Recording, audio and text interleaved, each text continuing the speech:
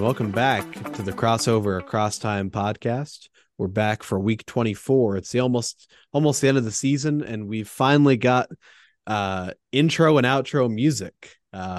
So we're excited about that. Pulled that together today, showed it to both Wyatt and Justin. Wyatt has a small reservation about it, but otherwise thought it was pretty good. Yeah, I just Wyatt, had to give Karston a hard time about the fact that there wasn't any LeBron announcement in the background of the music there. yeah, it's a good. I kind of had that in the back of my mind of like, oh, should I include LeBron? But we also had Gar Heard, so when the overall idea is we're going, starts from early NBA history, we're going to more modern day. So hopefully you guys enjoy it. So we're gonna have that beginning of each episode, and we also have a short tune that'll play out at the end. So we're excited about that. But again, we're back. Week 24, second to last week of the NBA schedule. We're on our Monday show, March 27th of 2023. I of course am your host Karston, and I've already said his name, but I'm joined by my Monday co-host and good friend Wyatt. Apart from your LeBron issues, how are you doing today, Wyatt? I'm doing good, and in all honesty, I do really like the intro and outro. Uh, I think they add the professional level podcast quality that we aspire to. There we go. We're getting closer every day. Hmm. Even if it's just by millimeters, we're Yep. getting there. So Next is commercials, and I think we'll be set. if we can get commercials, then we'll be going Sponsors. because Yeah. then we can actually be making some money doing this. But Yeah. we'll have to see, uh what the future is for that. But yeah, great to be back. Let's go ahead and dive into it here with our 5-on-5 drill. Again, if you're new to the show, basically instead of wrapping up every single game from this weekend's action, which depending on the weekend could be upwards of 20-30 games.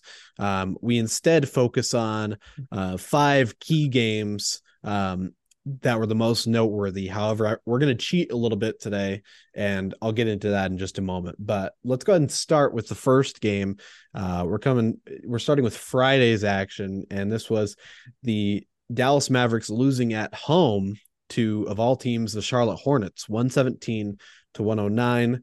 The Dallas fans were booing the Mavericks' effort. It was a whole ordeal. And, post game press conferences, Jason Kidd said it was, he didn't blame the fans for booing based on the Mavericks' effort. I mean, the only time the Mavericks led in this game was at the very beginning of the game. And then the Hornets led for most of the way. Mavs tried to make a comeback in the early fourth quarter, but didn't really pan out. For the Mavs, they had Kyrie back. They had Luka. Both played pretty well. Luka with 34 points, 10 rebounds, and 8 assists. Kyrie with 18 points, 9 rebounds, 7 assists. However, both of them struggled a bit from the floor, shooting percentage wise, especially Kyrie Irving, less than 40% from the floor altogether. 12% from three, 1 of 8, and Luka was 2 of 9 from three. So some struggles there. They got some support from Dwight Powell and Christian Wood, each with 14 points. But the Hornets just playing a little bit harder, 28 points from PJ Washington. He led them in scoring, followed closely by Gordon Hayward and his 25 points. They had 5 other guys in double figures scoring, and Nick Richards, starting at center, collected 11 rebounds. Wyatt, let's park on this one for just a moment. It's very early still, and with these things we've commented on the past, it might take some time, but I personally, maybe you can dissuade me out of this or say, hey, you're kind of on the right track. I'm concerned that this Mavericks team is having issues like this where fans are booing and there's, issues of effort with the Kyrie equation. And I don't want to place that all on him because obviously it's a whole team thing. But, when the guys bounced around to a couple different teams and there's been team issues, does that start to become a narrative, or am I maybe overreacting to this? Um, yeah, that's a I don't know if it's something that I can say definitively yet. but I don't think you're off by saying it, you know? Yeah. Like I think that is very likely a factor, and it may be kind of the downfall of the Mavericks in the next, year and a half until Kyrie bounces it around somewhere else. But I'd like to say that I hope it's not, and I hope that this last week of the Mavericks totally falling apart was some sort of fluke. But I would probably edge on the side of saying, yeah, Kyrie's kind of got some issues going on and a bit of a cancer to teams right now. Right. Well, and it's unfortunate, right? Because we don't really ever want to see that, but every so often we have guys like that, you know. Yeah. At one point that was the narrative with Jimmy Butler for a couple of seasons, but then Yeah, since true. he's been with Miami, it's worked out well, and Miami, 75-80% of the time has been pretty competitive. They've been, you know, finals contention a couple of seasons, and so there's a world where Kyrie still just hasn't found that fit, or this is the right fit and it's taking time. But, you know, I think you're right on as far as, you know, there's still concerns, and of course we'll be watching this and we'll have a chance to talk a little bit more in detail about the Mavericks. They did struggle this past week. We'll talk about that with our power rankings. Yeah, But and for I think an important question is that yes, world you mentioned, is it flat or round? there we go. that, that was he always bringing the funny here. I appreciate it. Yeah, we'll have to get to that question too at the end of the show, but for now let's jump to the next game. So this is from Saturday's action, a matchup of two MVP caliber players, the two players that have won the last four consecutive MVPs, two straight each for Nikola Jokic and Giannis Antetokounmpo. The Denver Nuggets hosting the Milwaukee Bucks, and the home team came out on top 129-106. NBA website says it was a rout. It, quote, Nuggets rout Bucks in clash of first place teams. Rout, I guess, 23-point advantage, although it was close through two and a half quarters. Nuggets took a big lead at the end of the third and then expanded it in the fourth. So I don't know about route. To me, if it's a route, it's got to be, like first quarter onward, Whole game, yeah. Yeah. So, but definitely a big margin of victory. Credit to the Nuggets for getting a nice victory here. For the Bucks, they had a strong game from Giannis, 31 points, 9 boards, 4 steals as well. Nice little defensive numbers there. 13 each for 3 different players: Chris Middleton, Brooke Lopez, and Grayson Allen. And then 11 off the bench from Bobby Portis. So not a terrible game, but not a huge amount of scoring outside of Giannis. Meanwhile, for the Nuggets, Jokic had 31 of his own, along with 11 assists and 6 rebounds. But they also got 26 points from Jamal Murray, 19 points from Michael Porter Jr. as well, and 11 each for Kentavious Caldwell-Pope and Bruce Brown. So they have a little bit more scoring, come out on top. Wyatt, I'll ask you if you have any comments. For me, pretty straightforward. Again, credit to the Nuggets. Good, regular season matchup. Maybe some intrigue as far as there's a chance that these two teams could face off in a final series if that's how the playoffs shape out. But otherwise, not too much more to comment on. Do you have any thoughts on that before we jump to the next game? I would just give props to the coaching staff on the Nuggets team. I feel like, they've been really solid the last couple years. And then whenever I see a game like this where a team comes out of halftime and really just takes off and runs away with the game, I feel like that's a real coaching or an indicator of good coaching, good halftime stepping in from the coaches and saying, here's what we need to do. Here's like their weaknesses. Here's our strengths. Go out, do this. And then bam, you get a big win. So props to them. Yeah, absolutely. And I'm glad you mentioned that because Michael Malone, I looked this up to verify he has yet to win an NBA Coach of the Year award, and he hasn't been in the league ultra long, but he's been a consistent coach with the Nuggets.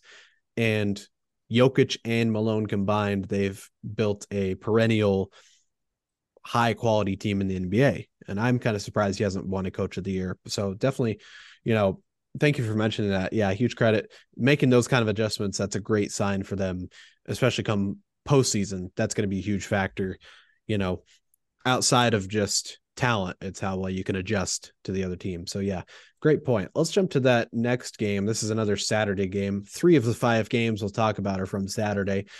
This was the Phoenix Suns hosting the Philadelphia 76ers, and the Suns came out on top 125-105, ending a 3-game losing streak that the Suns had been on prior. And this is kind of the same story as far as the flow of the game from as compared to the last game we talked about. Close through 2.5 quarters. Suns take a lead, and then they build the lead in the fourth. But then NBA.com didn't think this one was a rout. The other one was a rout, but not this one apparently. So we'll have to. Anyways, for the Sixers, they had a great scoring game from Tyrese Maxey, 37 points, great percentages, 7 rebounds. He's played well for them all season. And especially lately, seems like he's gotten a little bit more in their flow. 28 points, 10 rebounds for Joel Embiid. However, they were without James Harden in this game, and 13 points from Tobias Harris, not bad, but they didn't have a lot of balanced scoring. Meanwhile, the Suns, they got 29 from Devin Booker, 17 and 13 rebounds from Bismack Biyombo starting in place of DeAndre Ayton. And then they had Chris Paul, 13 points, and then 3 players with 10 or more points off the bench: TJ Warren, Terrence Ross, and Cameron Payne. So again, just a little bit more balanced scoring effort, trumps the big scoring games from Joel Embiid and Tyrese Maxey individually, as the Suns come out on top. Any comments there? I'm kind of the same as last game. There's not too much to comment on. I mean, the Suns have done a decent job holding things up in the absence of Kevin Durant. Sixers having just a bit of a slide, but still overall not too bad. And you consider Harden's not there. I'm not too concerned. Wyatt, not sure if you have any comments you want to add before we jump to that next game. No, not really. Okay, yeah, perfect. Let's jump to the next game then. We've got the New Orleans Pelicans really getting it done this week. We'll talk about that with our power rankings, as well as our MVP with a standout player for the Pelicans. But in this game in particular, the Pelicans go on the road in LA against the Clippers, and they come out on top 131-110, quote unquote. Pelicans demolish Clippers. So this that's the NBA.com take. And I'd say that's true. Clippers never led in this game. Pelicans led by as much as 25 points. Huge game for them, especially in the Wild West playoff picture. For the Clippers, they're pretty balanced effort. They were without Paul George, of course. He's out for the next while with an injury. We reported that on one of last week's shows. Their high scorer was Bones Highland. He had 18 points, 7 assists coming off the bench. They had 15 from Eric Gordon, 14 from Russell Westbrook, 13 each from Batum, Zubats, 12 from Kawhi Leonard, only 12 points. He was 0 of 6 from 3, and then 11 points from Robert Covington. So kind of a bit of an off night for the Clippers. Meanwhile, the Pelicans were just red hot. Brandon Ingram and Trey Murphy III each had 32 points. Trey Murphy III had 10 3-pointers made on the game. Ingram added 13 assists. I'm sure a lot of those to Trey Murphy, but also to CJ McCollum, 21 points, 8 rebounds, 8 assists, and Jonas Valanciunas, 17 points, 13 rebounds, 13 points off the bench as well for Josh Richardson. I'm curious your thoughts on this, Wyatt. We're getting some small shades of what we saw last year with the Pelicans, where late in the season, that one was a little bit bigger scale. The last several weeks of the season, they pulled off a really great stretch run to secure a play-in spot. They have a great play-in, make their way into the playoffs, and face off against the Suns in the first round. Seeing shades of that, of course, still without Zion, but they were without Zion last year when they did that. Do you think that the Pelicans can make another run like that? They're currently let's see. I believe they're still outside of the play-in. Oh no, sorry, they're No, eighth. they're Yeah, playing the they're Timberwolves as of right now. all right. Right now, they'd be playing the Timberwolves for that seventh seed. Do you think that's going to sustain? Do you think the Pelicans are going to make that Cinderella run part two, or you think maybe once was good and now it's going to kind of, I don't know. What are your thoughts on that? Um, I don't know. It's almost a too little too late situation. I mean, Mm, obviously it's not record wise, but as far as like all of a sudden pulling together your team and being a great team, I don't know. Like you said, they did it last year. I don't know. I would err on the side of they're having a great week and let's probably leave it at that. I don't think it's going to continue necessarily the rest of the season, right. but it would be cool to see it continue. I like the Pelicans and I think it'd be fun to watch them progress and go through and play, except for the fact that, if they beat the Timberwolves and the Lakers beat the Thunder, then uh they would be playing the Thunder or the Lakers, and I want the Lakers to win. But Right. otherwise, yeah, I think it'd be fun to watch, but I kind of don't think. Sorry, excuse me. Oh, I kind of don't think they will um continue with this hot play. right. Yeah, and I'm torn as well. I'm maybe, just going to be the ultra optimist and say, hey, maybe they'll make that run again. Because Hmm. again, last year's run did surprise a lot of people, so it could be that same type of thing. I like their coaching staff. I like what Willie Green has done, but yeah, it could be tough. Although they do have, you know, a great, depth. I think maybe the X factor that I forgot to really mention and we're not considering is um, Jose Alvarado has been out the last couple of weeks at least with an injury, and he was a big part. Even though he's not a big stats guy, he's kind of the heart of that team, especially last season in that play-in situation.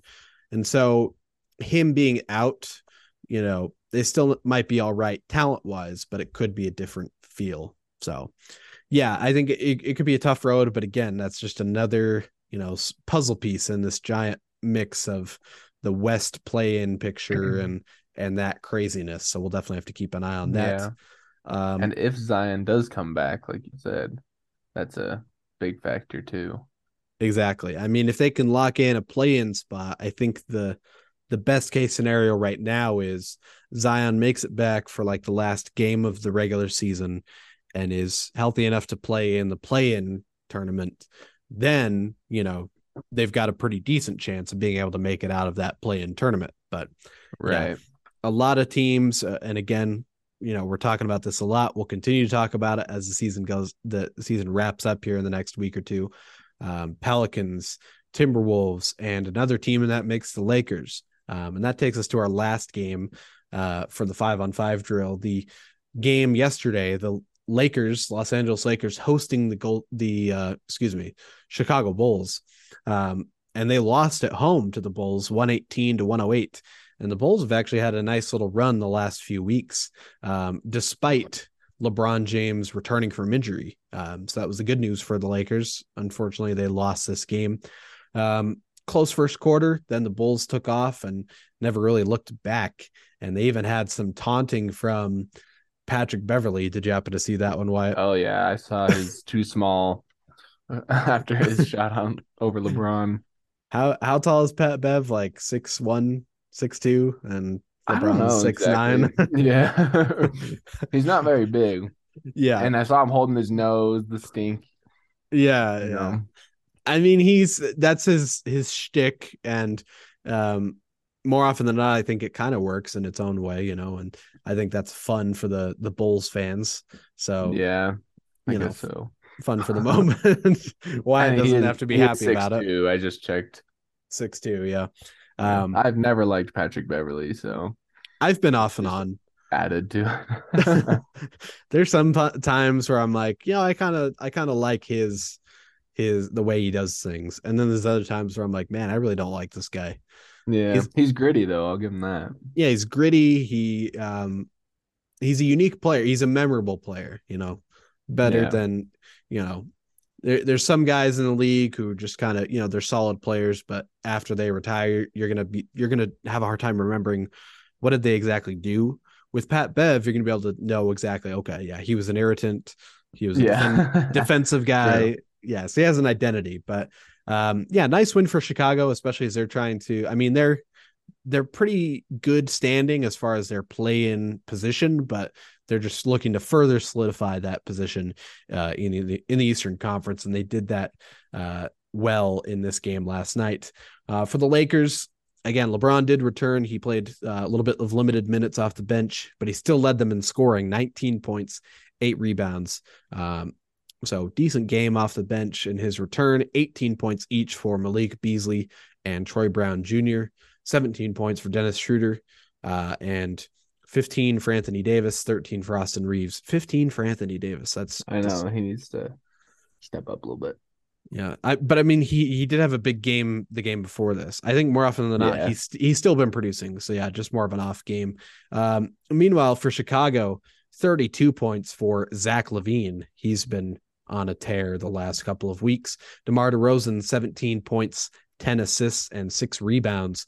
13 for Kobe White, 12 for Andre Drummond, and 10 for Pat Bev, along with 5 assists, 4 rebounds. And that's really all I have to say. Again, we kind of talked Pat Bev already, and it's good to see LeBron back, although we don't know the exact specifics. We know that he has a foot injury, and this was a earlier than expected return from injury in some senses. mm-hmm.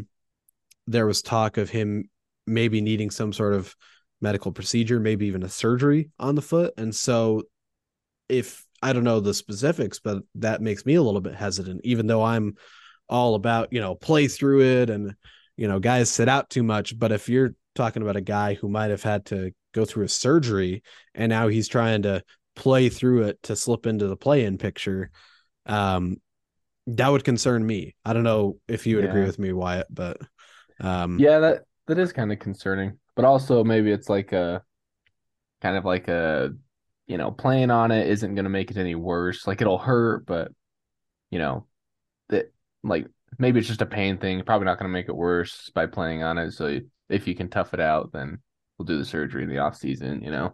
right. I No, don't that, know exactly what his injury is, but it might be something like that. yeah, gotcha. No, that makes sense.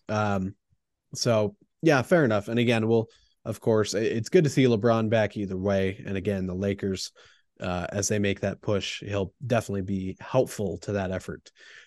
With that takes care of the 5-on-5 drill proper. However, as I briefly alluded to, we're going to cheat. I wanted to add a sixth game because I didn't want to take out one of these games. All six of these games were worth talking about.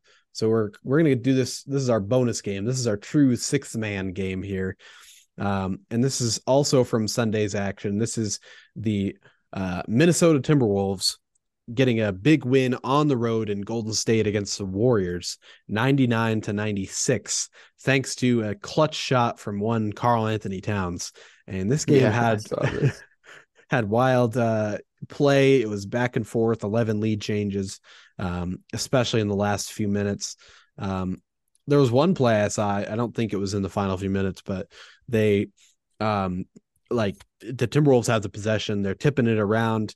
Kyle Anderson has barely any time to throw up a wild shot from deep and drains a three. And yeah, just as much as the Warriors have struggled, they've still been a very solid home team. And so this is a great win Yeah. for Minnesota, especially in that play-in chase, to get this win against the Warriors. For the Warriors, they were led by Jordan Poole, 27 points off the bench, 20 points for Stephen Curry, along with 9 assists, 15 for Klay Thompson, and 12 for Draymond Green. Meanwhile, for the Timberwolves, they got 23 points off the bench from Naz Reid, who is maybe one of the Yeah, most I know. he's one of the most underrated players in the NBA right now. He's been stellar for Minnesota. 23 for Naz Reid. They got 14 for Karl Anthony Towns, 13 for Anthony Edwards, 12 each for Mike Conley, Kyle Anderson. Anderson also had 10 rebounds. Gobert, 10 points, 18 rebounds. Nice game for him. And of course, Towns, we mentioned, he hit the game-winning three. The Warriors had possession. It looked like they had the chance to, be the one to take the lead on a basket. Kyle Anderson steals it from Draymond. They push it ahead. Karl Anthony Towns, in a transition three, pulls up and drains it, and Warriors unable to answer, and a big win for the Timberwolves. Let's maybe take that approach. Actually, we'll probably need to check the standings first, because right now the Warriors are 6th in the West. So actually, that wouldn't work. They wouldn't be facing each other in a playoff series unless it was like second round or third round of the playoffs where low seeds managed to win out. But so let's not take it that way. But how potent do you think Minnesota can be as a play-in team? Because I mean, we've seen this. This is the third year, I believe, of this play-in format. We've had we've had some intrigue in the play-in tournament itself, but those teams haven't really made a lot of noise in normal playoff series, at least not yet. Right. Do you think Minnesota has a chance to be that kind of a team? Or maybe do you think they have a better chance compared to some of these other teams in the picture right now, the Pelicans, the Lakers, the Thunder? Or do you think that they're kind of on par with some of those other teams? I think for these teams, like it kind of comes down to a matchup situation. Like I think they're Mm, all similar levels as far as their overall chance of success. But when I look at like Timberwolves versus Pelicans, like I don't know, they rely on Brandon Ingram, right? The mm, Pelicans do. yeah, And this Timberwolves defense, they have Towns, and he's like a pretty mobile, not necessarily like a ridiculous defender by any means, yeah, but he's got the height on Ingram, uh, and he's a decent defender. And then you have Gobert, who Ingram's way faster and more mobile than Gobert, but Gobert's got crazy reach. So I feel like a Pelicans team might struggle a little bit more against the Timberwolves than, mm-hmm, maybe like the Lakers or the Thunder, who have more of their, the Lakers have Anthony Davis, so not as big of a problem to face off against a big center. And the Thunder rely more on their point guards, so it's not like, I mean, Anthony Edwards is great and Mike Conley's great, but I don't yeah, know. I think it really comes down to matchups when we're talking about that. yeah. Well, and especially, yeah, that's really intriguing with that front court situation, because Timberwolves are playing, especially for today's standards, a really big front court. Yeah. And the Pelicans, you have Valanciunas, who's stout, but then Ingram's kind of in that 4 spot at the moment. And so yeah, it's a Hmm. great point. Yeah, matchups can determine a lot of that. Really intriguing in this front court mix is the Thunder. They're starting the rookie Jalen Williams at center. And I gotta look this up right now, because I keep seeing it, and I feel like when I've seen his name that he's not a center, but I guess he's closer than I'm thinking. He's a 6'10", 240 power forward. So that's not terrible, but compared to some of those other guys, it's kind of an intriguing matchup. But yeah, these teams are pretty close. I would agree with you. And yeah, coming down to the matchups, that's probably what it will boil down to. So yeah, great point, and great win for Minnesota, as this this play-in chase continues to be crazy. So that's our bonus game, our true sixth man. That's our 6 games we're talking about. But we have some bonus stats and facts from the other games that we didn't have a chance to talk about more in depth. Firstly, on Friday, Luke Kennard had a big game. He had 30 points and 10 3-pointers off the bench in the Grizzlies' effort, as they were able to clinch a playoff berth in that game at home versus the Rockets. So that was a big game for him. On Friday as well, Joel Embiid had 46 points, but the Sixers still found a way to lose that game in Golden State against the Warriors. On Saturday, of course, we've mentioned that we're both Wyatt and I are Utah natives. We are Jazz fans at heart. I had to give props to our boy Walker Kessler here. This was a stat line from Saturday's game: 31 points, 11 rebounds, a steal, and a block. And he only missed 2 shots from the floor all game. So, great game for him. Wanted to shout that out. Again, it's remarkable looking at the season stats, Kessler compared to Gobert, and how remarkably well the Jazz have done as far as Kessler filling that void in place of Gobert. So props to him. Stud. He's been stellar. Finally, from Sunday, we have a trio of 40-point scorers. Luka Doncic had 40 in a loss in Charlotte against the Hornets. So the Mavs lost back-to-back games against the Charlotte Hornets. Definitely extra devastating on top of their already tough week. On Sunday as well, Jaylen Brown had 41 points and 13 rebounds in a home win versus the Spurs. And finally, Mikal Bridges had 44 points in a loss in Orlando against the Magic. So kind of odd. 2 of those 3 40-point scorers from the weekend were in losing efforts. Yeah. Kind of an odd fact, but we know that they were efforts, they tried. That's true. They did their best. That's we can't fault them for that. So otherwise, that is our 6 men, the rest of our facts for that, and that'll segue us into our key news. All right, so the first thing is we have some updates on the NBA's playoff picture as a whole. Again, I feel like we've talked about that a lot, but of course at this time of the year, that's the main thing we're all paying attention to. We mentioned briefly that the Grizzlies, of course, clinched a playoff spot on Friday, but also the Cleveland Cavaliers clinched a playoff spot over the weekend play as well. So here's where things stand as far as playoff picture and teams that have clinched spots and things of that nature. 4 Eastern Conference teams have clinched spots. That's the Bucks, Celtics, Sixers, and Cavs. Your top 4 teams in the East are all officially in the playoffs. Meanwhile, in the West, only 2 teams have clinched the playoffs, the Nuggets and the Grizzlies, but both of them have also clinched their division championship, if you will. The Nuggets have clinched the Northwest Division and the Grizzlies have clinched the Southwest Division. And along with that, they've already clinched the playoffs as well. Only 4 teams so far have been officially eliminated. Those are the Rockets, the Spurs, the Pistons, and the Hornets.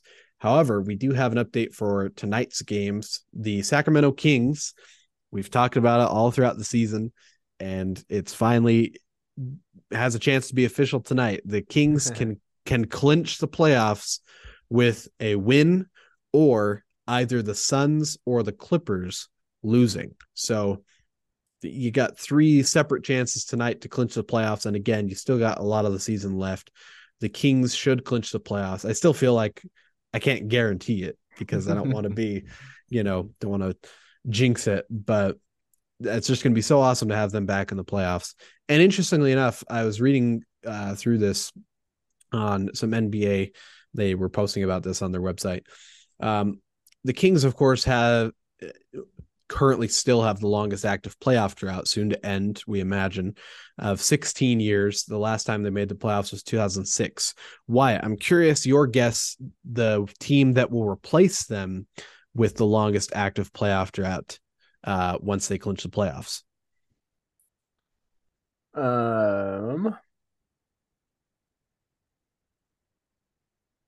Maybe the Pistons. That's a good guess, but not the Pistons. You're close. Not the Hornets, is it? It is the Hornets. It is the Hornets. Okay. Yes. 6 years. Their last postseason appearance was 2016. And it's just remarkable. Come on, Michael.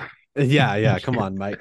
But no, seriously, it's interesting because Sacramento had been so long, but after that, every other team has been relatively recently. I mean, 2016 that's not ultra long.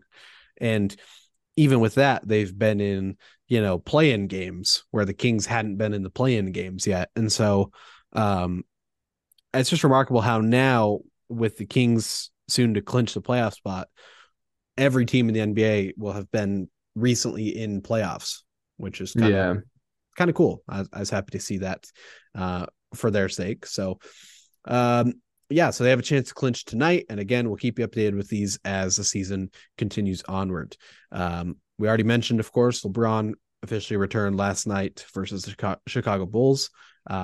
Inverse news on the injury front. Joel Embiid will sit tonight in Denver against the Nuggets, dealing with that right calf tightness. So again, hopefully not too alarming, just rest rather than, sitting out with injury, but certainly something to keep updated on. That was supposed to be a matchup of MVP favorites. Kendrick Perkins might have other thoughts on that, but Yeah. apparently it's not meant to be. But of course, we wish Joel all the best in getting that rested, getting back on the floor in tip-top shape. Next, an interesting one. We don't really see this very often. So for the Dallas Mavericks, last night, Luka was charged with a technical foul, and that would have been his 16th technical on the season, which, of course, if you accrue 16 technical fouls in a season, you're automatically suspended 1 game without pay. And for every 2 you receive after that, you are suspended an additional game. So 18 total techs, 20, and so on. So he received a 16th tech. He would have been suspended from tonight's game, but the NBA took it back. They rescinded that technical foul. And so he's still at 15. He's not suspended. And I'd have to go back and see what the technical was, but kind of odd. You don't really see them Yeah. taking back techs like that. I saw the clip of the technical, Oh, and okay. I actually don't know what he did. Like I didn't really, at least in the clip I saw, I didn't really see him do anything. So I figured it was like, oh, he swore, said something to the ref that got Uh-huh. him the technical. Because I didn't even see what happened.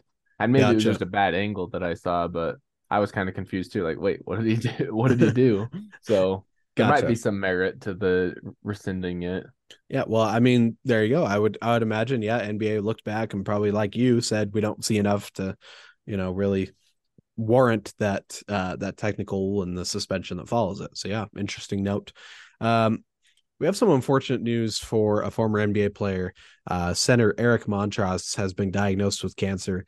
Montross was a serviceable NBA player. He played for, I believe, 8 seasons. Before that, he was a college standout at UNC, won a national championship with the Tar Heels, and certainly a valued member of the NBA family. So we're wishing him and his family the best as he deals with this at this time. Definitely a tough tough situation to deal with. And the NBA family as a whole, along with us, we're certainly behind him as he faces that challenge. Next, we have a small transactional note. The New York Knicks have signed guard DeQuan Jeffries to a standard contract for the rest of the season. He had been on a couple 10-day contracts, so now he's going to play the rest of the season. And then finally, NBA-wide news. Jaylen Brown and Brandon Ingram have been named NBA Players of the Week in the Eastern Conference and Western Conference, respectively. So congratulations to both of them for that honor. And we'll talk about them more with our weekly MVP discussion, of course, in just a moment. That being said, let's go ahead and jump to our game previews. So the way we do this, we're talking Tuesday through Friday's games, the games to keep on marked on your calendar for this upcoming week to keep an eye out for. I'm going to run through the times, the matchups real quick, and afterwards, Wyatt and I are going to chat about which games we're excited to check out as the week progresses. And again, all of the times that I will give for these games are in Eastern Standard Time. So let's go ahead and get into it. Firstly, on Tuesday, we have 6 games total on Tuesday, and 2 of those are a TNT doubleheader. We're back with the TNT games. The Turner Sports schedule has freed up a little bit now that March Madness is into the Final Four. So we're back with the TNT Tuesdays and Thursdays. So firstly, at 7:30, the Toronto Raptors will host the Miami Heat, and then at 10 o'clock, the New Orleans Pelicans will travel to Golden State to play against the Warriors. So those are your 2 TNT games. Heat Raptors, there's some play-in intrigue there. Matchups, Adebayo versus Siakam, there's some intrigue there as well. Pelicans Warriors. Again, West playoff chase, but also Ingram, how hot he's been lately versus the Warriors at home. That should be interesting. On Wednesday, there's 10 games total, and we have an ESPN doubleheader at 7:30. The Philadelphia 76ers host the Dallas Mavericks. And then at 10 o'clock, the Minnesota Timberwolves are in Phoenix to face off against the Suns. Luka versus Joel Embiid. There's every potential for that to be exciting for the extracurriculars. So we'll look out for that. And then on the Here comes that Timberwolves, 16th tech. yeah, took it back, but we're gonna give it right back to him in the coming days. But and then yeah, the Suns Timberwolves. We're still on the watch for Kevin Durant's possible return within the next couple weeks. No updates really there, but maybe something to keep on the radar. We'll have to see. I mean, LeBron's return came kind of out of nowhere, so maybe Durant could do the same. And then another game to consider: League Pass at 8 o'clock on Wednesday. The Bulls are hosting the Lakers, so we can have a rematch of Pat Bev versus LeBron. Maybe LeBron will take it personal. We'll have to see what happens there. On Thursday, interestingly enough, we only have 2 games on Thursday, and both of them are on TNT. They're your doubleheader for that day. On 7:30 or at 7:30, the Milwaukee Bucks host the Boston Celtics. That one, of course, a marquee matchup. Your top 2 teams in the East, Tatum versus Giannis. That should be a great game. And then at 10 o'clock, the Denver Nuggets will host the New Orleans Pelicans. That should also be a very exciting matchup. Finally, on Friday, we have 13 games total, balancing out the minimal amount of games on Thursday. Friday, there's 13 games total. 2 of those, your national broadcasts, are an NBA TV doubleheader. Firstly, at 8 o'clock, the LA Lakers travel to Minnesota to play against the Timberwolves. And then at 10:30, the Phoenix Suns host the Denver Nuggets. Nuggets Suns, especially, of course, we had that playoff series a couple years ago. So there's a touch of a rivalry there, a recent rivalry. So that's a great one to watch out for. We also have 3 League Pass games that I think were all intriguing and worth considering for that Friday slate. Firstly, at 7:30, the Washington Wizards will host the Orlando Magic. At 7:30, the Brooklyn Nets will host the Atlanta Hawks. And then also at 7:30, the New York Knicks will travel to Cleveland to play the Cavaliers. Again, all of these games have their own intrigue. Hawks and Nets very close in the East. Curious what the new look Hawks with Quinn Snyder, there hasn't been a huge change with him aboard. Curious what they can do to close out the season. Same with the Nets. Can they keep up their position in the Eastern Conference? And then Knicks Cavs, good Eastern matchup. The Donovan Mitchell, who we thought was going to New York and is now in Cleveland, playing the Knicks. There's some intrigue there. But again, those are just some other games to consider. And that rounds out our game previews. Wyatt, I'm curious, which of these games is jumping out to you as the most interesting? I mean, obviously the Celtics Bucks game is probably the top of the list for basically anyone. Mm-hmm. But outside of that, the Timberwolves Lakers game is pretty intriguing because that's 2 teams that are really they're both in a play-in situation, both looking to really, take what time they have left to try and improve their standings. And so I think that'd be a fun game to watch. Mm-hmm. Other than that, I would like to see LeBron bully Pat Bev a little bit. So that would be an intriguing game. And the Mavericks and Sixers game could be interesting too. I would expect the Sixers to win that handily, given the Mavericks slump, but they also have been missing Embiid for the past couple of games, and if he's not back by then, it could be a little more interesting than it would typically be. That's true. But again, I think they are expecting. They missed Harden for a couple games as well. They're expecting his return tonight. So that could still make that intriguing. Harden versus Luka, sort of a old versus new matchup. Right. There's some intrigue there. No, I agree. All those games should be great picks. And I'll zero in on that Lakers Bulls game.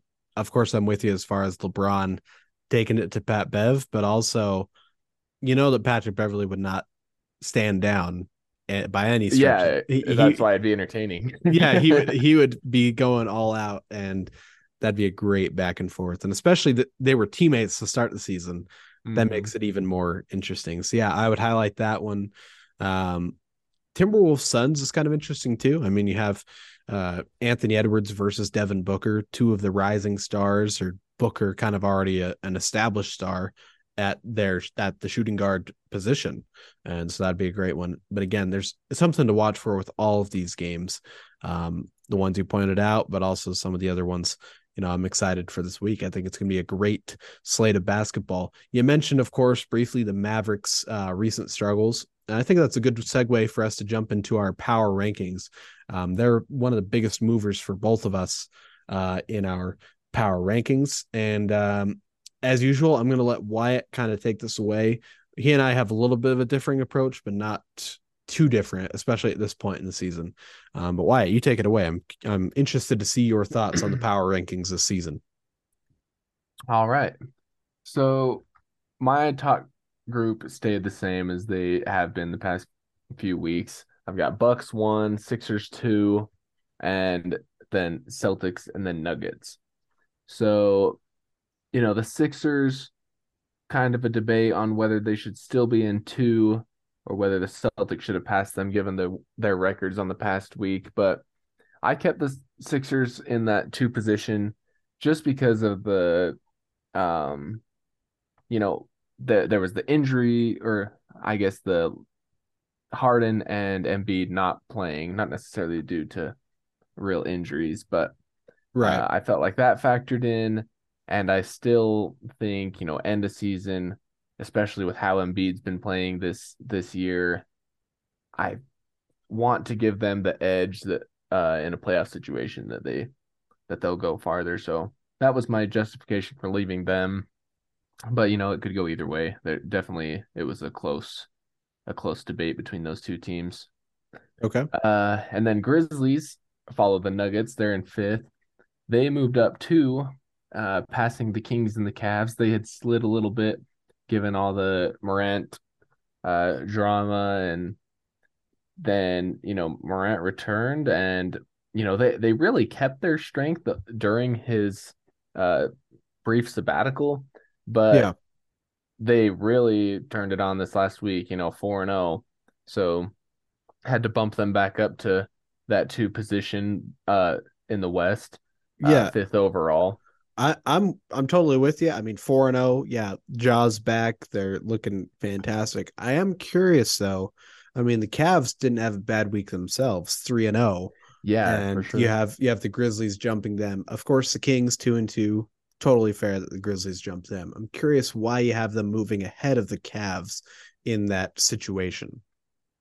Right. So the big thing is the Grizzlies were always above the Cavs for me prior to Morant's uh like dropping out for a little bit.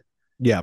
So once he returned and they, had this great week, I felt like, okay, I better return them to their former position, which in my mind is better than the Cavs. Right. Uh, which, the Cavs are a great team too, and I wouldn't be surprised if they beat the Grizzlies. But overall, I feel like the Grizzlies are a stronger team than the Cavaliers, Gotcha. And just which a could be follow argued. up. Did I make you repeat something that you had already said? You were already No, talking about that. Okay. I nope. because for a second I'm like, wait a minute, did I just like gloss over that? Okay, we're good. All right. Yeah, no, you're good. So then, like Karston mentioned, the Cavs moved down 1 to, open up that spot for the Grizzlies in 5. So Cavs are 6, Kings are 7. But yeah, that's a tight group right there. Grizzlies through Kings is really tight. Yep. And then following the Kings, I have Knicks, Suns, and Heat not moving at all. Now for some of our bigger movers, the Mhm. Warriors moved up 3 spots, passing the Clippers and the Nets, who both moved down one. Yep.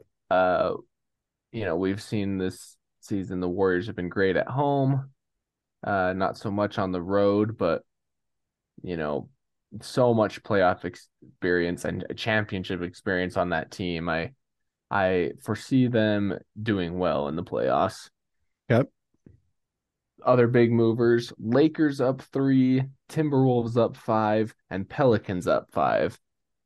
Winning records for all three of these teams, Timberwolves and Pelicans going undefeated. Yep. Uh, so, kudos to them. Definitely the order that I have these teams in could be argued. And maybe it's some of my bias wanting the Lakers to be successful this year, having them above the Timberwolves and the Pelicans. Um, but I feel like between the Lakers' experience and their star power in a playoff situation, if they're healthy, I feel like they have the edge on the other two. Right. Yep. Fair Mavericks enough. dropped 4 because rough week. They went 0-4. Hmm. Raptors dropped 3 and the Hawks dropped 5, despite not really having bad weeks. Hmm. The Raptors were 2-1 and the Hawks were 2-2, so really not bad weeks by them. They just, I don't know, the other performances were a little more, I guess, stand out and got a bit of a bump, which forced Hmm. them down. Bulls went up 1, Jazz moved down 3, and then the bottom group is just all the same as has been the bottom. Geez, 8 teams didn't move for me. Yeah. So Yep. yeah, Yep. Fair enough. that's basically an update on my power rankings. There you go. I mean, I'm with you as far as that bottom eight. I did actually swap Spurs and Rockets. You already had them in there, so you were a little bit ahead of me on that. But yeah, Spurs have a slightly better overall record than the Rockets. Both went winless this last week. It doesn't really make much of a difference, but otherwise, bottom eight, similar to Wyatt, pretty much the same. Um, and yeah, top group, I kept Celtics ahead of the Sixers, um, simply because of the kind of season long aspect. The Celtics were at the top for so long, Right. and they fell, and they've kind of made their way back. Um, it's taken a bit of time, but Sixers have fallen a bit. They're very close. If I could do a tie for second, I would do Celtics and Sixers. But otherwise, Celtics were 3-0, Sixers were 1-3. Felt like I should give the Celtics the edge in that one. But still, Bucks number 1, Nuggets 4. So Wyatt and I are pretty close there. I mean, it's hard to really argue any other team should be in that top 4 group. Those 4 have really kind of separated themselves. Um, for me, I moved the Cavs and the Grizzlies up with their great records and dropped the Kings down. But again, those 3 are all kind of close, like we've talked about. I kept the Nets in my top 10. I know that they fell in your top 10, but despite an off week, they went 1-3. They still have enough of a lead over some of those other teams in the East, um, that I feel like they were able to hold off a top 10 spot. They fell 1 spot. The Heat moved past them, but they're still in my top group for the time being. Now, again, there's every chance they can fall out of that group. Um, and then that middle pack, I mentioned last week when we did our power rankings, I had a little highlight on our spreadsheet around that crazy play-in playoff chase. And I did the same this week, but I've expanded a bit because, seeds at one point in time, the 4th seed and the 12th seed in the West were separated by 2 or 3 games, which is wild. It's hard to think of another time that's really happened in recent memory. So Suns and Warriors are still kind of part of this mix. Suns stay at 11, Warriors move up a couple. Similar to Wyatt, my big movers were the Timberwolves, the Pelicans, and the Lakers. Timberwolves and Pelicans moved up as many as 6 spots each. Huge jump for them. Conversely, the Mavericks, again, 0-4, they fell 7 spots. They had a free fall this week.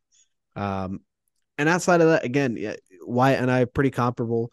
Raptors and Hawks, despite not having terrible weeks, they both fall just because of what other teams are able to do.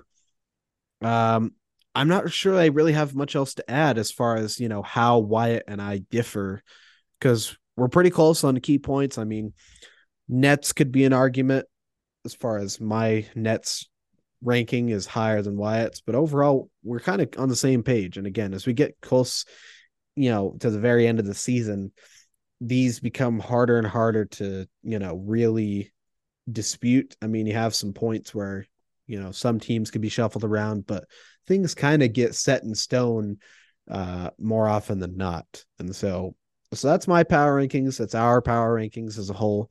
And as always, of course, we will post these on our Instagram page. Now seems like a good time to plug that real quick.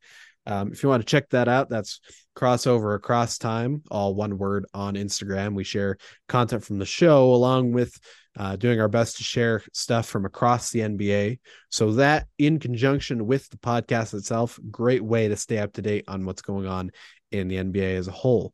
And of course, this week's power rankings will be posted there after the end of this show, along with our posting for our weekly MVP.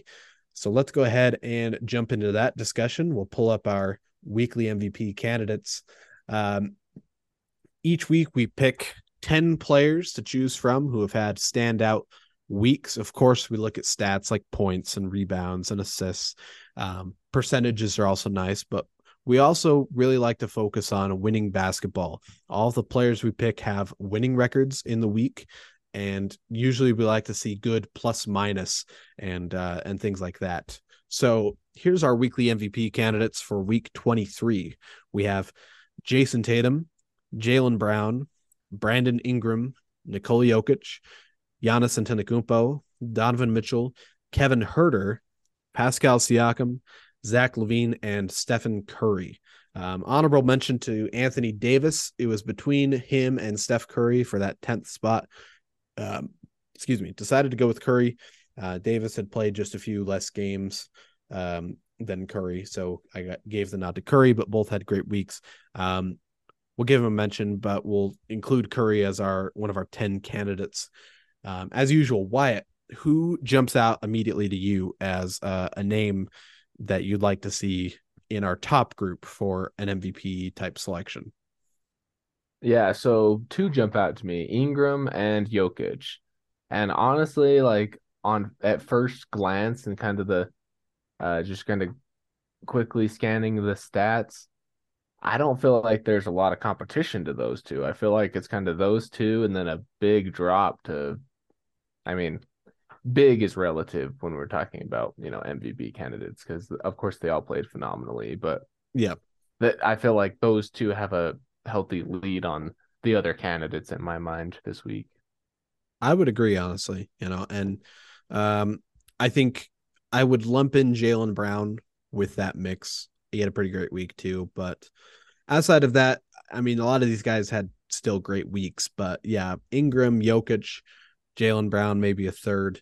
Those would probably be our top three. And wow, we're just coming right out of the gates here, Wyatt. We're I know, chopping it down right not away. messing around. Not messing around. We've got our three names. So we've got Ingram, we've got Jokic, we've got Brown. We're kind of already eliminating to that. Wyatt, maybe let's talk about why we've picked them, why they stand out among our stats here. Sure. So I'll just kind of briefly mention why Ingram and Jokic stood out to me. So Ingram, of course, led the Pelicans to 3-0 this past week. Who, they're a team that they've been struggling lately. Every win is super important for them as they're fighting for that play-in position. Mm-hmm. And then he comes out and he has 10 assists per game this last week to 2 turnovers. So a huge assist to turnover ratio for him, which is super impressive. And then great percentages, shooting, 52.5 from the floor, 46% from three, and 100% from the free throw line. plus minus of almost 20, averaged 33 minutes per game, did averaged a third of a steal and a third of a block per game. So not like crazy defensive numbers, but did some of everything, Mhm. and then boards was kind of not crazy, but still getting 6.3 boards per game. And Jokic is right in the same vein. And they basically both averaged 31 points. Ingram had zero point 0.3 more points than Jokic, but basically the same there. Mhm. Jokic had an edge on rebounds, getting 9 instead of 6 per game. And then he got one less assist and half a more turnover. Like he was 9 assists and 2.5 turnovers as opposed to Brandon Ingram's 10 and 2. But basically, you know, a very similar assist to turnover ratio that was phenomenal. Right. Got Yeah. I more mean, steals. with that, you're kind of getting granular, and Yeah, so yeah, that's fair. exactly. So, and he got more steals. He got 2 steals per game instead of zero point 0.3. And then again, phenomenal percentages: 61 from the field, 33 from three, 94 from free throw line. So, and then 23 and a half plus minus. So, Yeah. phenomenal performances by both of those guys. Yeah, absolutely. Well, now you mentioned the plus minus. That's something that really stood out to me compared to other weeks. I mean, we usually have guys that have good plus minus, but the number of guys, I don't know if we've ever had 7, 8 guys with 10 plus, Yeah, plus no. minus for each game. And especially our top group that we've already kind of cropped out, they're like 19 to 20 plus minus average across their games, which is phenomenal for each of them. Yeah, Jaylen Brown, again, I think he kind of fits that mold, about 32 points a game, 8 rebounds, nearly 4 assists. Um, Turnovers a little higher, not as stellar with the defensive stats, but percentages were still solid, and a good plus minus and a great team record. And again, he's more kind of honorary third player pick. As we talk through the stats, and as you've talked through Ingram and Jokic's stats, that kind of solidifies his third place kind of a role in this conversation. And again, credit to all these guys. They had great weeks. We don't mean to discount them so quickly, but we just kind of locked in on, two guys that we feel really epitomize our weekly MVP, and that's going to be Ingram or Jokic. And I'll go ahead and voice my vote now. I'm going to say I would go with Brandon Ingram. Um, and it's especially the assists. We don't really think of him as a playmaking type of player. He's usually, a scorer with some great height, maybe can grab some boards for you, but great percentages with his scoring. And he was a distributor at a phenomenal clip too. You mentioned the assist to turnover ratio, and that's kind of the thing, especially as we get to the end of the season. Players who can contribute to their team in new ways, and bring to the team what's needed to whatever's needed to win games. That really stands out to me, and so I would go with Ingram. Wyatt, I'm curious if you had to pick Jokic or Ingram, who are you going with? Yeah, Ingram's definitely my vote too. He played an extra game that they won. They both had undefeated records, but Ingram was 3-0 versus Jokic, and the Nuggets were 2-0. Mm-hmm. So, that's an edge there. The little bit better assist to turnover ratio, um, and percentages. Jokic was better overall from the field, but Ingram had a pretty substantial lead from the three, and then shooting 100% from the free throw line. I think he's definitely my vote as well. Yep. I no, I of course I agree with you. Should we go ahead and lock that in? Maybe one of our fastest MVP picks we've had. I know. Not well. I mean, yeah. Like the second I pulled it up, our list of candidates, I was like, wow, Ingram and Jokic kind of blow these guys out of the water this week. Again, in a relative term, but Right. Yeah. Yeah. I yeah, mean, they all had great weeks, but yeah, let's go ahead and lock that in. You good with that? yeah, I'm good with that. Okay, we're locked. Also, Oh yeah, go ahead. I got a comment on last week. Those of you listeners uh kind of got a laugh as the universe mocked me as I Yep. pointed out offensive rebounds and Yep. the and I just gotta say this week I was paying attention to that as we went through our our 5-on-5 drill and our sixth men. That was unusual last week. Okay. It didn't The happen because of highest I this. saw this week was 4 offensive rebounds, and it There was we go. four of Gobert's 18 total.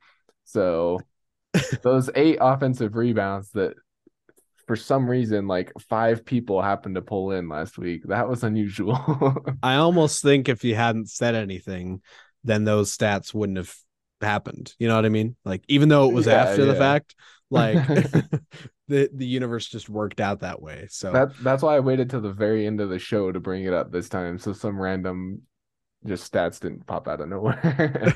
if you had said it at the beginning, it would have been Yeah, like, Jokic with 10 offensive rebounds or something like exactly. that. No, yeah, thanks. Thanks for bringing that up. That was a good moment. And I'm glad that things have returned to normal. We're definitely glad to see that. But again, yeah, congratulations, Brandon Ingram. I'm not writing the name right now simply because again, I'm holding the fancy microphone. So I will be sure to write the name after the show, but congratulations to Ingram. Brandon, if you want to pick up your trophy, feel free to do so. Give us a call first so that we can be sure we're in, at the apartment when you come by to pick it up. But otherwise, congratulations. With that, let's go ahead and move to closing the show. Before we do our This Day in History, I had a stat that I wanted to, or some info that I wanted to read off. We were talking about Luka's technical foul, and that being rescinded. And there's a list that the NBA website has of guys that are close to that 16th technical. And I just wanted to give those to you so you can be on technical foul watch for this week. Something we're not usually aware of. Dylan Brooks has already hit 18, so he's already been suspended for 2 games. Draymond has hit 16, so he's been suspended a game.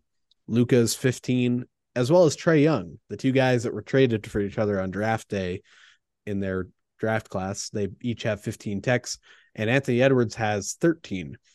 Outside of those 5, no one has more than 11. So those are your 5 that are in risk of potential suspensions. So something fun to keep in mind. With that, let's go ahead and do our This Day in History fact. So this day in history, we're going back to 1994, March 27th of 1994. Magic Johnson returned to the Los Angeles Lakers, not as a player, but as a head coach, and led them to a 110-101 victory over the Milwaukee Bucks. Johnson coached the Lakers for the last 16 games of the 1993 to 1994 season, posting a 5-11 record. The Lakers in the 94 season were not that great. So, but it's just interesting because, of course, we know Magic played for the Lakers and briefly recently held a position within their front office type role, but he coached for 16 games or so for the Lakers and was not the coach next season. That was it. That's all he coached. So kind of an odd one. It's fun to note that. But with that, I think that takes care of our show for today. Wyatt, any closing remarks before we wrap things up? Thanks for listening. I would be interested to hear like listeners' thoughts if they want to comment on our Instagram post this week or something. But how do you think Embiid sitting out against the Nuggets is going to affect the MVP run and the conversation between Jokic and Embiid? Because that might be a interesting thing that maybe not intentionally statisticians and voters look at, but it is kind of hard to maybe vote for Embiid when you get all excited to watch the matchup and then it doesn't happen. Right. No, that's a good point. Yeah. If you are listening out there, you want to come on to that, we comment on that. We definitely welcome that. Of course, it'd be just in time tomorrow's show. We'll be talking about the award races. That'd be a great time to get some listener feedback on their thoughts for the MVP race, along with a slew of other award chases. So definitely reach out if you want to chat with us about that. I'll echo Wyatt. We thank you all for listening. We'll be back with you on tomorrow's show, and we'll see you then.